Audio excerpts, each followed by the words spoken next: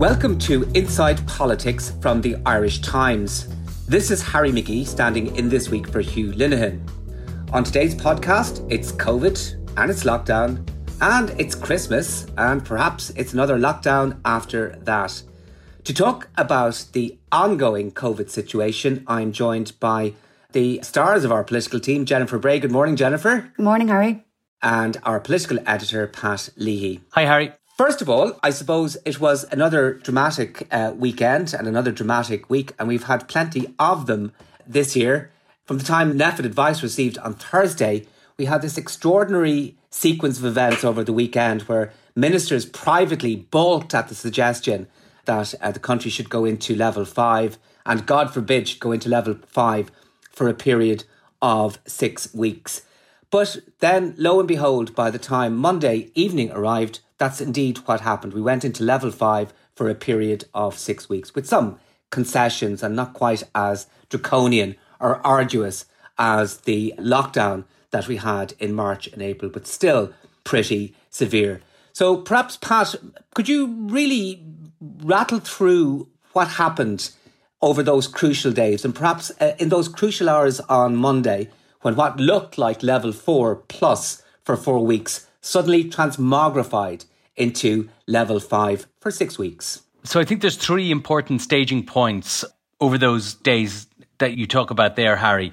The first is the advice from NPHET, and that comes after the NPHET meeting on Thursday, and it's transmitted to the government via a letter on Thursday night. And that advice, again for the third time in 2 weeks, is unambiguously that the government should immediately institute a level 5 lockdown for 6 weeks. As I say, this is the third time that NPHET had delivered this advice to the government in formal terms and presumably on several more occasions informally over the previous 2 weeks. And we've discussed previously how and why the government elected not to take that advice. But on this occasion, the warnings were even starker than they had been previously.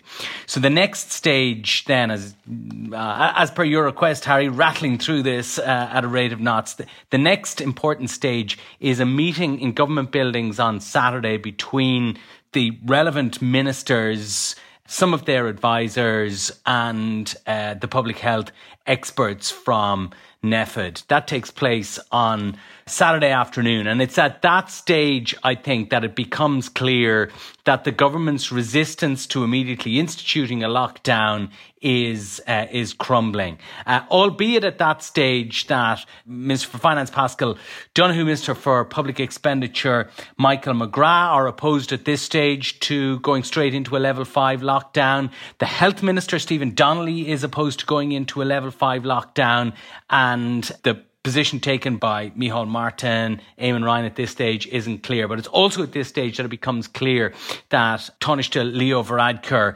has changed his mind and that some form of a more stringent lockdown, whether that be a level 4.5 or a level 5, is going to be inevitable. And the third decisive stage then in this process, which leads us to Monday night, is a meeting on between more or less the same dramatis personae on Monday morning, where it's decided that there's no point in going to a level 4.5. They will go to a level 5, albeit a soft level 5, with a couple of get-outs from the routine level 5 or the level 5 that has been advertised in the government's Living with COVID plan. And it's at that stage then that those decisions are taken. Right, we're going to go to level 5. We're going to announce it tonight. It's going to be for 6 weeks, and it will take effect from the middle of the week. So those are the 3 stages, I think, in the decision, the 3 most important stages in the decision-making process. Of course, there are informal discussions and many phone calls and so forth taking place all over the weekend. But I think if we were to try and put a structure on it, those are the 3 staging points in the decision-making process. Okay, before I move on to Jennifer, Pat, just one question. What do you think spooked the Cabinet? What do you think was the thing that really jolted them into action to agree to elevate from level 4, which they kind of maintained for most of the weekend, to level 5, which crystallised on Monday afternoon? Okay, so I think there are two tracks along which this decision-making process takes place. The first is that the public health advice is stronger and more unambiguous and more, in a way, cataclysmic or apocalyptic, maybe, not to get too carried away about it, than had been the case previously. So they're more or less being told very clearly by the public health experts that if you do not do this, we will be left with thousands of cases a day by the time we get to December. They're also told that if you do not do this, our modelling is clear, and the modelling presented by Professor Philip Nolan from Maynooth, that our modelling is very clear. It's a window into the future. And unless you do this now, you are going to have to do it from a position of much greater weakness in a couple of weeks' time. So essentially they're saying to the government, you must act now, or you will be forced to act in a couple of weeks when the situation is much worse. So the second, and of course, behind all this, in terms of, this public health track on which this part of the decision-making process is taking place, is the appalling vista for the government of the health system being overwhelmed by numbers. And although numbers critics of the decision have maintained this all along, is that if you look at the hospital admission numbers, if you look at the ICU admission numbers, if you look at the death rates from the virus, it's very clear that something different. It's a different experience than we were having in March and April, when the first lengthy lockdown was instituted, when people were looking at what had happened in northern Italy and in Bergamo, place like that, and think, whatever happens and whatever the cost, we must prevent that from happening here. So the spectre of this happening again is raised by the public health experts. And this is one of the things that most spooks the ministers, notwithstanding the fact that we're not really seeing by that stage the sort of pressure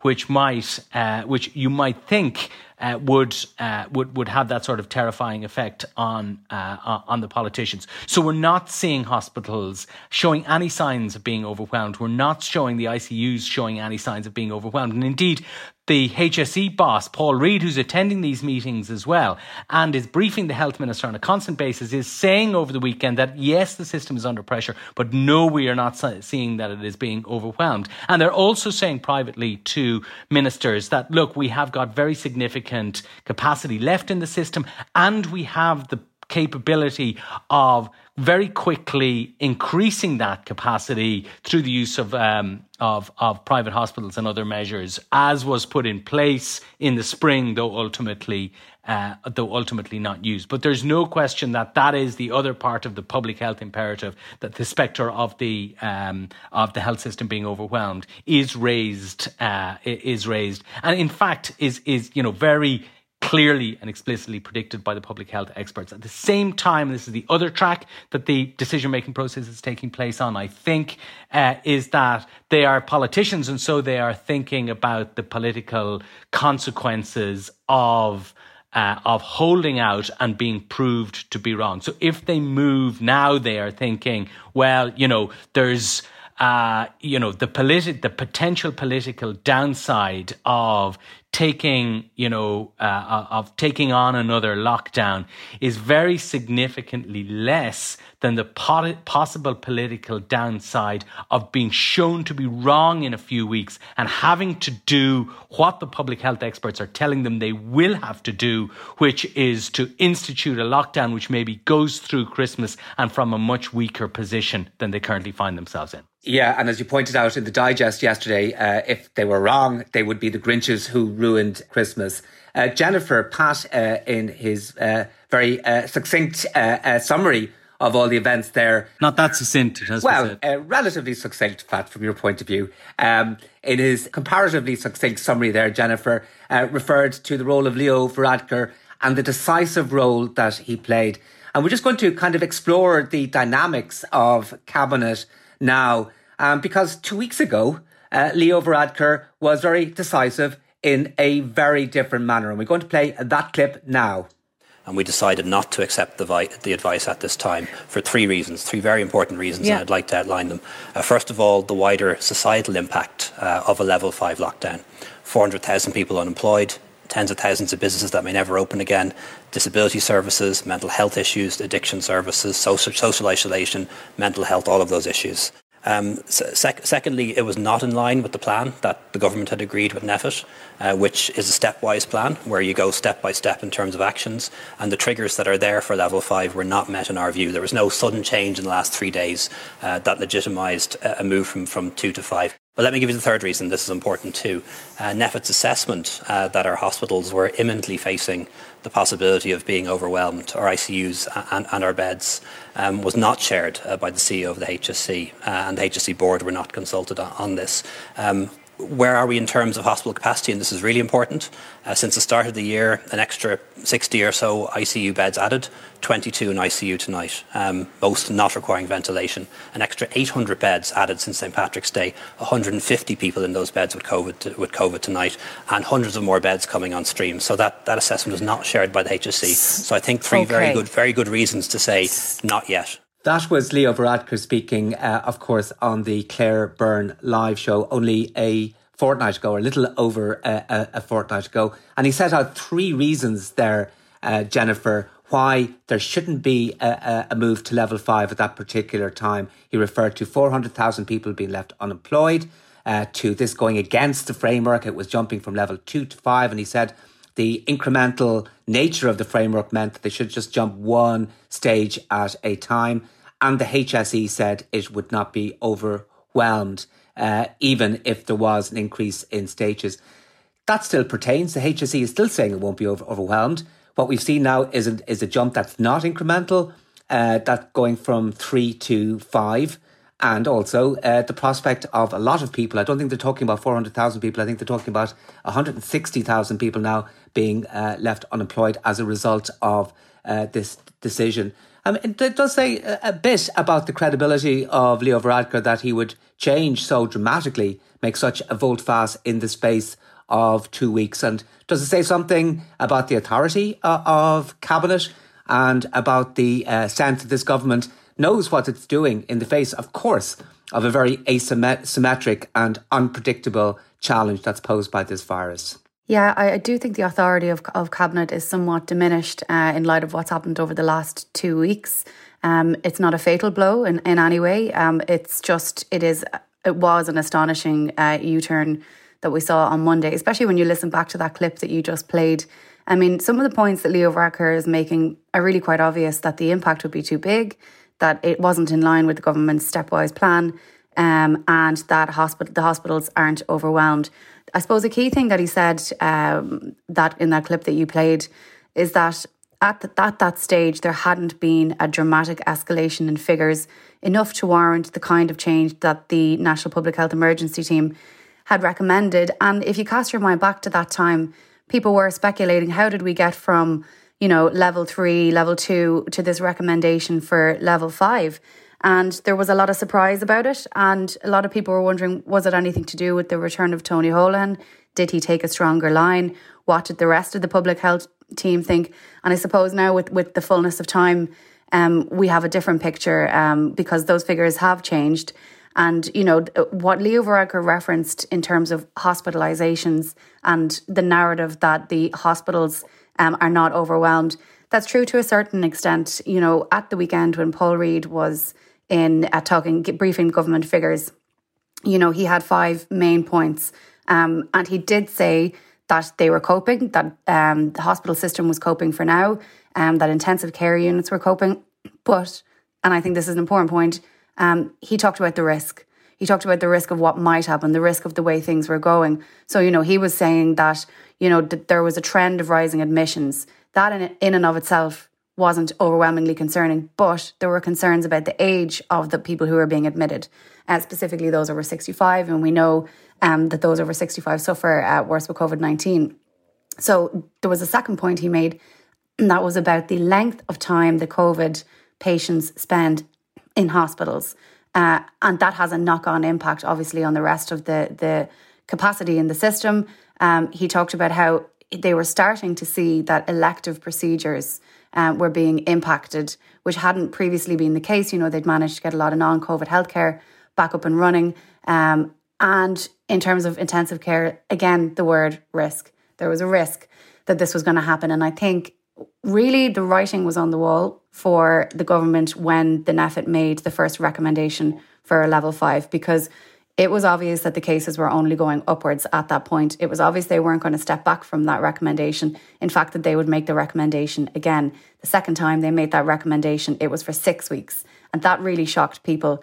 And, you know, when you have a public health team consistently coming out with this advice and the figures going in the wrong direction, I think it was inevitable that politicians would have to bow to that eventually. The difference between the second time and the first time is that politicians had time to think it over. They had time to come up with a plan. They had time to tell people, here's what we're going to do. Here's how we're going to get out of this. Also, here's what businesses can do. And they had communications ready to go. And, you know, they have been criticised fairly and rightly for getting that wrong. So I think they wanted to take their time a little bit with getting the message right, which I personally think was the right thing to do. So, you know, basically what I'm saying is it was inevitable that they would have to catch up with public health advice. And if you talk to public health doctors who mostly speak privately about this, they speak about a sense of denial in government about how bad things are. And they think that politicians have had to play catch up with the reality of the situation. The problem is that there are these broader societal implications, and they're absolutely massive. And that's the government's job, to take that into account and counter and balance the public health advice. It's not an easy job, because it really comes down to the same question of lives versus livelihoods. I wouldn't envy anybody who has to make the decisions that were made this week on Monday.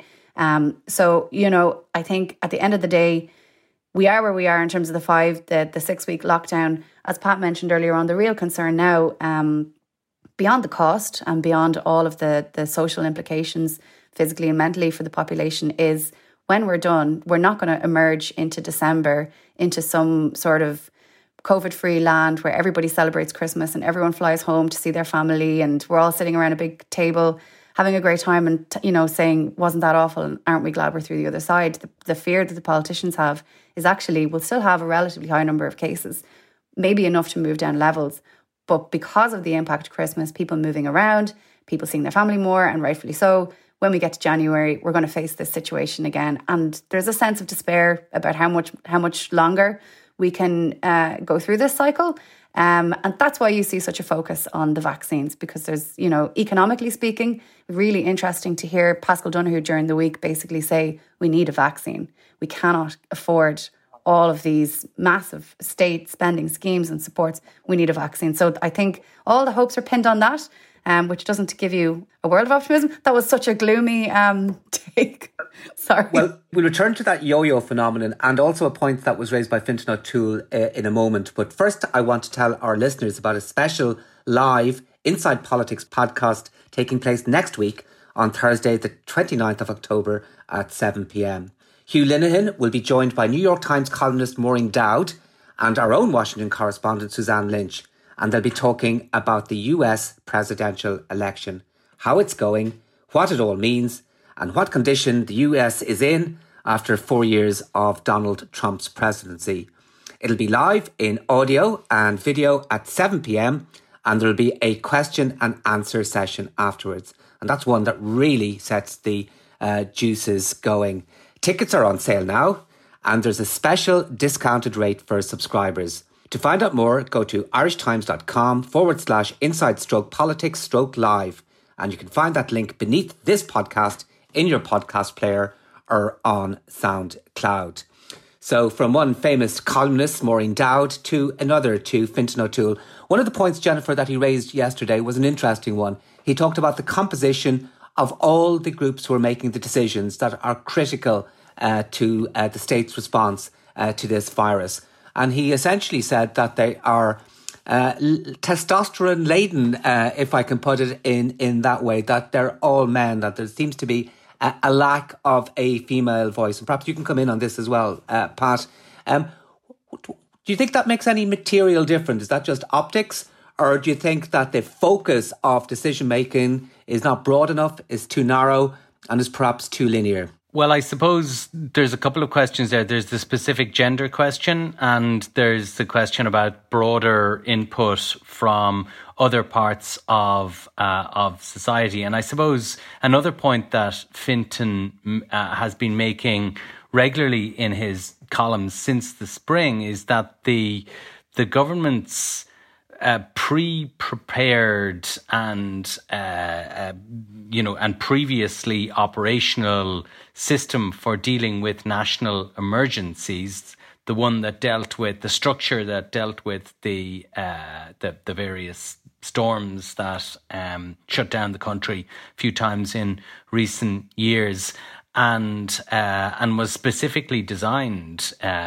to handle a pandemic, that system was completely mothballed, and the essentially ad hoc system of NPHET was set up. And interestingly, not so much the weekend just gone, but over the previous weeks when the government was at odds with NPHET, this was something that one tended to hear from within government with some frequency, that the structure of the public health advisors alone advising government on what should be done without a broader input was something that needed to be changed. But I think that question that Fintan O'Toole has raised about why the government's previously operational emergency structures were junked, that's never really been answered. And I certainly think that it would. Now, perhaps it would be, too unwieldy for, or it was thought that it would be too unwieldy for the present circumstances. But the question hasn't really been answered as to why it was gotten rid of. And we've discussed it on this podcast with Fintan before.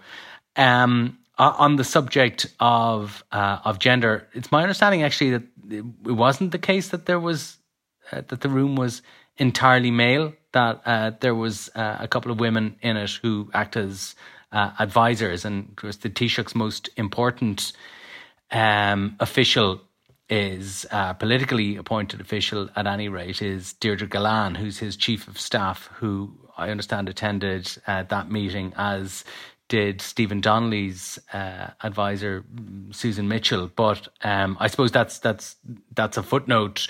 The decision makers, the ultimate decision makers, are the members of the government, and we know that that the makeup of the government, just like the makeup of the Dáil from which it is drawn, is overwhelmingly and disproportionately male. We also know that we, in general, executive bodies get better decisions, whether they be company boards or governments, get better decisions when they have a broader range, not just gender, but a broader range of inputs, and I don't see any reason why that wouldn't be the case now. But I guess that is a whole other order of discussion.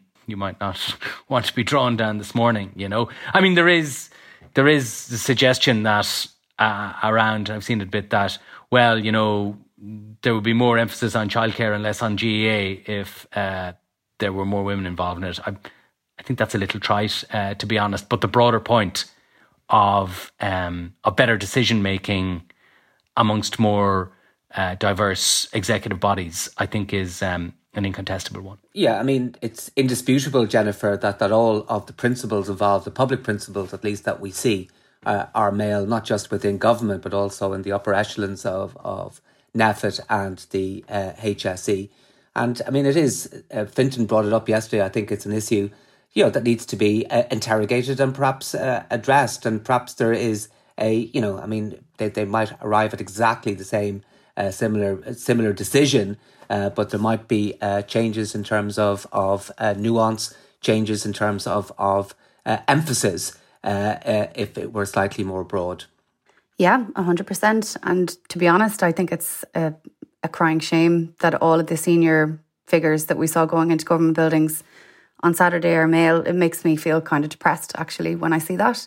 Not because I think that women should be in these senior positions because they're women. It's just because there are very capable women in senior positions, just not at the top, across our health service and across the government and across politics. And I think we really need to ask ourselves why. Why is it that all of the figures who are making these huge, huge decisions, they are men? And people there was, just from watching the commentary online at the weekend, there were people online kind of saying, well, so what? It's just the way it is. It's not any deliberate thing, but like it's systematic. And I definitely think that there are questions to be asked. I don't have the answers to those questions about why all of those figures are men. I wish I did, but I don't.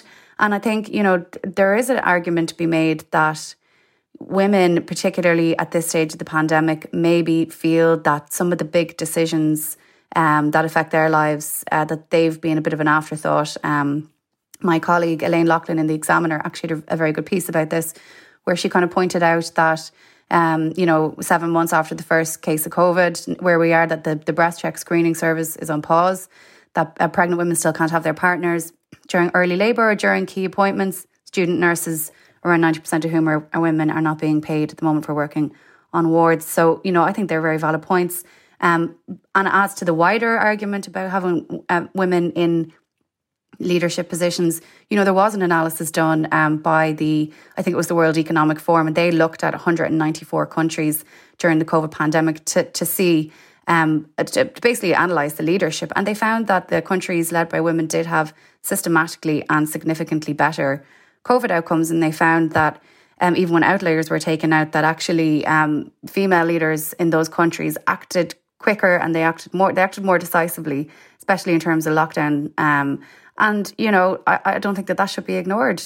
Obviously, women are able for the job. They should be doing the job. Why aren't they doing the job? Absolutely. And just talking about the job in hand, Jennifer, one of the points that ministers were making to me over the weekend when I was working was that this particular uptick or surge or wave is materially different than the one in March. Of course, the figures are very high, and a very good indicator of that was the fact that the HSE contact and tracing team was overwhelmed during the course of the weekend and had to farm out 2,500 referrals to the actual people who were infected themselves, which is slightly worrying, to put it mildly. But the restrictions in level 5 are not quite as restrictive as the ones in March. Children are still in school. Children are still allowed to exercise in parks. There isn't the same level of lockdown in terms of retail outlets. Slightly more retailers have been defined as essential now than back then. And then we have new measures coming in, such as the one that you were first to report on last night. There's these fines for those who hold house parties. And then the other thing that's materially different is that even though there's been a big upsurge in cases, the number of hospitalisations, ICU admissions and fatalities hasn't followed the pattern of last March. Maybe people are better prepared now in terms of protecting the vulnerable. Perhaps the bulk of those who have got the virus this time happen to be people from a younger cohort. And Philip Nolan said this morning, and we have to be cognizant of that sometimes the death rate is a drag factor. It happens several weeks afterwards. But the thing is that we have the same kind of response to a slightly different threat. And there has been some negative political reaction, people saying that it's just too blunt, that it's not subtle enough, that we need to look at different ways, such as perhaps curfews, more focused interventions, looking at the cohorts who are responsible really for increasing it, better focus on testing and tracing and making that as comprehensive as possible. And one of the points that was being made by Paul Cullen today in his column was that the politicians missed a trick during the summer. They were so involved in government formation that they didn't really use the time when the COVID numbers fell to think up of a long-term strategy to deal with COVID in the absence of a vaccine emerging. So out of all that, Mary, if you just look at the reaction and look at how things perhaps are materially different this time than they were in March and April. Yeah, I think that there are definitely questions to be asked about why the health service didn't scale up the testing capacity and put in place the structures that were needed. Because if you remember over the summer, there was a lot of talk, speculation and fear about a second wave. This isn't something that took us by surprise. We sort of knew this was going to happen. We saw the experience in other countries and, you know, we had a good sense that this was coming down the tracks, particularly in the winter. You remember a lot of the commentary was around how are we going to cope with our health service, which doesn't cope anyway every winter. Combine that with COVID. So it's not something that snuck up on us. And the evidence points to the contrary, that actually a lot of the infrastructure in relation to testing was dismantled to a certain degree rather than being scaled up. And we're seeing the ramifications of that with Simon Carswell's story, which broke online last night, and I would think which shocked a lot of people because we're not talking about a small number of people here. We're talking about thousands. And you know, anyone who has read the story will see that this relates to the close contacts of confirmed cases and them not being contacted because the system was overwhelmed. We shouldn't be at that point, and I think that goes without saying. And that is something which will play out over the next couple of days. I think that there was alarm amongst government figures last night when they read the story. Like, I was texting a few sources of mine and they were shocked and they were worried and they were anxious about what today is going to bring and what tomorrow is going to bring in terms of Inside the Dáil and what the Minister for Health will say. So we'll see how that pans out. But to your wider point about the threat being the same or the threat being different, you know, we are seeing a different approach now, actually, because at the start of the pandemic, I suppose the message was we are all in this together. And, you know, we all had a sense of social solidarity. We were all a bit terrified and we didn't know what was coming down the tracks and we didn't know anything really about this disease. And everybody did, by and large, lock themselves in their homes and stay at home. That's not really happening now. And you can see the government's acknowledgement of this by the fact that they are bringing in this new legislation, which you mentioned there, which has a range of different fines for different things. So house parties, which was a big topic of conversation over the last couple of weeks, all this talk of people having house parties and it driving up the figures. Weeks and weeks ago, we were told that there was nothing the government could do about this because there's a constitutional right. You've got constitutional rights in relation to your home. And Gardaí cannot come into your home without a warrant. So they can't come along and break up a house party. Now, what they're saying they're going to do is Gardaí can come to your door. They can knock on the door. They can ask you to stop the party and hope that you do it. But they still can't go into your home, you know, which begs the question of, will people just not answer the door? But I think they'll be able to get around that in other ways that you'll see kind of pan out in the legislation. So we have that. We have legislation in relation to if you break your 5 kilometre travel restriction. We have legislation in relation to face masks, wearing face coverings, and fines if you don't wear those on public transport or in retail. You know, back in the first days of the pandemic, we didn't even know if face masks were the right thing to do or to wear. So we're in a different phase. We're in the phase where the government really obviously believes that enforcement is necessary because the social solidarity is fraying, and it's a road that they don't want to go down. And it really and truly is a road that the guards don't want to go down. You know, that their final response is enforcement.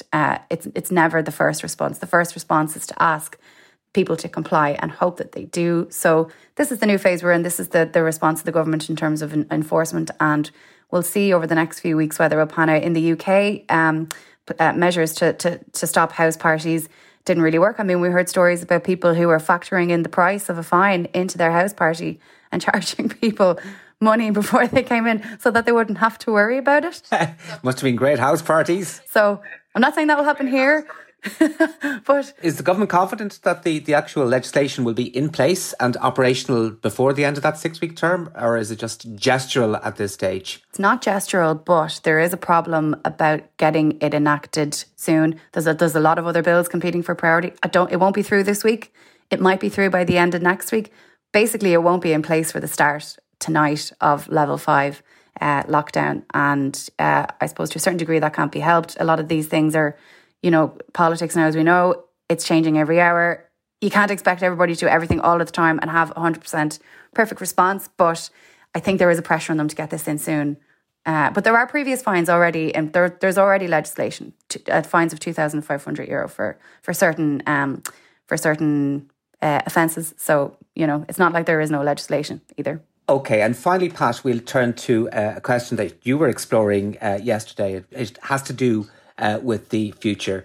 And to just introduce that, we're going to play a clip of an interview that Tony Holohan, the Chief Medical Officer, gave to Brian Dobson on the News at One yesterday. I'm sorry to cut across you, Dr. Holohan, but does NPHET have a plan for living with COVID that doesn't involve, in effect, rolling lockdowns? So the plan will be that when it is necessary, we'll make whatever advice is required to intervene. Now, obviously, what we want to intervene with the growth of the infection. We want to maintain the infection in a controlled at a control level, which means keeping the case numbers low and within a level. Within our public health departments around the country have done terrific work. You'll see some of the mapping work that they've done in some of the public discussion about cases and that have come in from other countries and how it has spread. One case that was reported yesterday that led to 56 further infections. That's all the work that's done by the public health teams. They generate that intelligence and that allows them to take control actions. And what we really need to be able to do is to spot these infections when they become established at a local level early, take local interventions at a local level that stop that becoming established as community transmission. Now, perhaps he was kind of tiptoeing around the subject there a little, but Professor Philip Nolan was asked by Gavin Jennings of Morning Ireland this morning about whether or not the country would be yo-yoing in and out of lockdown. And he said he didn't accept that definition, but he said it was important to be honest with people that if following December and January we find cases rising again, we may need to intervene again. And he said if we intervene more quickly this time, the length of the lockdown essentially may be shorter. People need to behave differently while the virus is with us. You were raising the possibility of a new lockdown in the new year, perhaps January, February, March of next year. And this government trying to deal with this notion of rolling lockdowns. And that's going to be crucial as well, because we have to wait to see how people react to this particular lockdown. But will a further lockdown in the spring be politically palatable? Will people's patience be wearing thin? Will the patience of politicians be wearing thin? Will the sense of social solidarity have dissipated completely by that time? What's your take on all of that, Pat?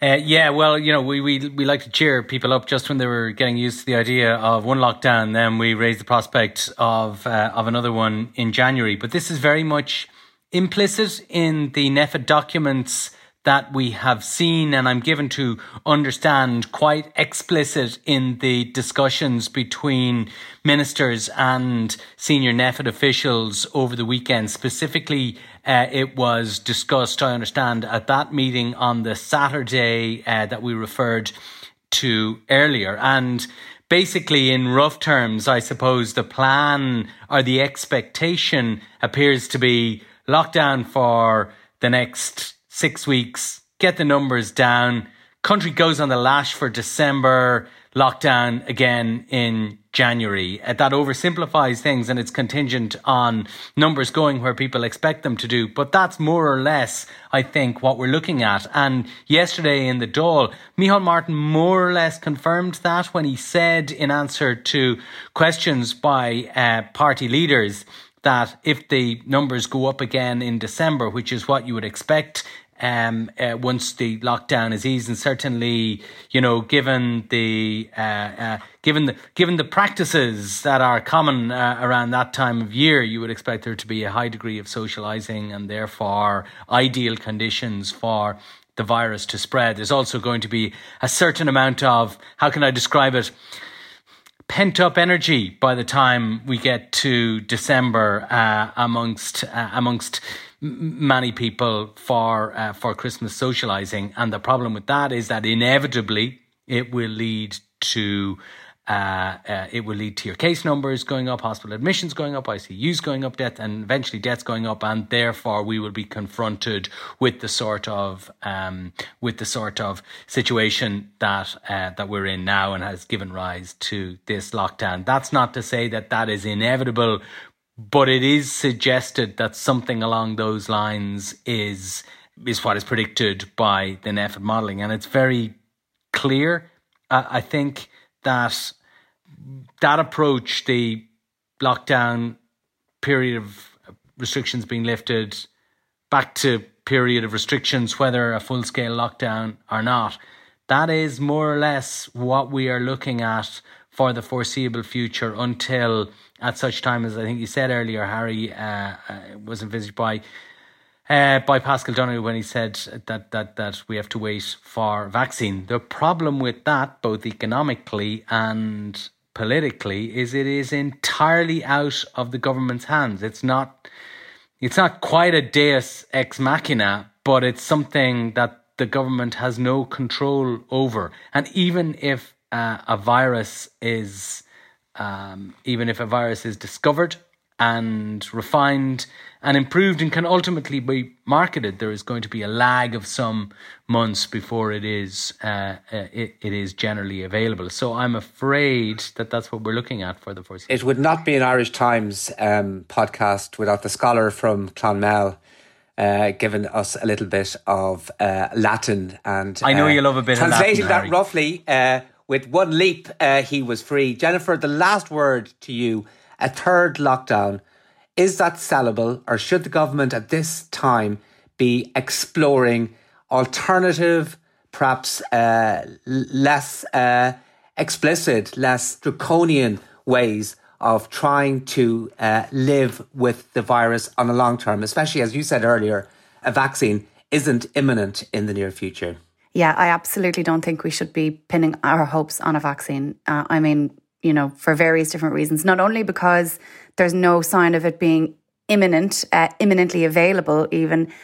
We don't know how many people will actually take up the vaccine. We've seen that people have concerns, and that will become an issue in time as we see it play out. So yeah, they should absolutely explore, and I think they really, really want to explore an alternative to a third lockdown. There is zero political appetite for a third lockdown. There is zero appetite for a third lockdown amongst the public. And that being said, the onus is on them to I think to get back to basics, to be honest with you. But you heard what Tony Holohan said there. We should be at a point whereby there are local outbreaks, there are local public health teams that can manage it. It's controlled.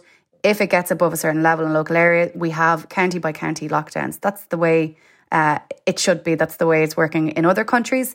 It shouldn't be the crude, blunt instrument of a national lockdown. But just to say, that requires more than just the government setting a plan and putting in place supports and coming up with XYZ solution. It also requires the public to kind of cop on a little bit. I mean, a lot of people are doing everything that's asked of them, and they're absolutely devastated now. And also they're fed up because they're hearing, you must do more, and they've done everything they can. But there are still a lot of people who are kind of just saying now, I know people who are just saying, oh, look, I've been through it. I'll go and visit my friends or whatever if I want. I think we all need to kind of cop on and realise there's a lot of power in our own hands too. We should take it. We should use it. And if we don't want a third lockdown, then we shouldn't be doing things that will lead us there. I don't think anybody wants to hear that. But that's my hot take, Harry. Okay, well, and the hot take it was too, and with the Deus Ex Machina device that brings us to an artificial end, otherwise known as the producer shouting into my ear to tell me to stop it, I bring this edition of Inside Politics to an end. And thanks so much to Jennifer and Pat for their wonderful contributions. Declan Conlon produced the show, and JJ Vernon was on sound. Goodbye, and thank you very much indeed for listening.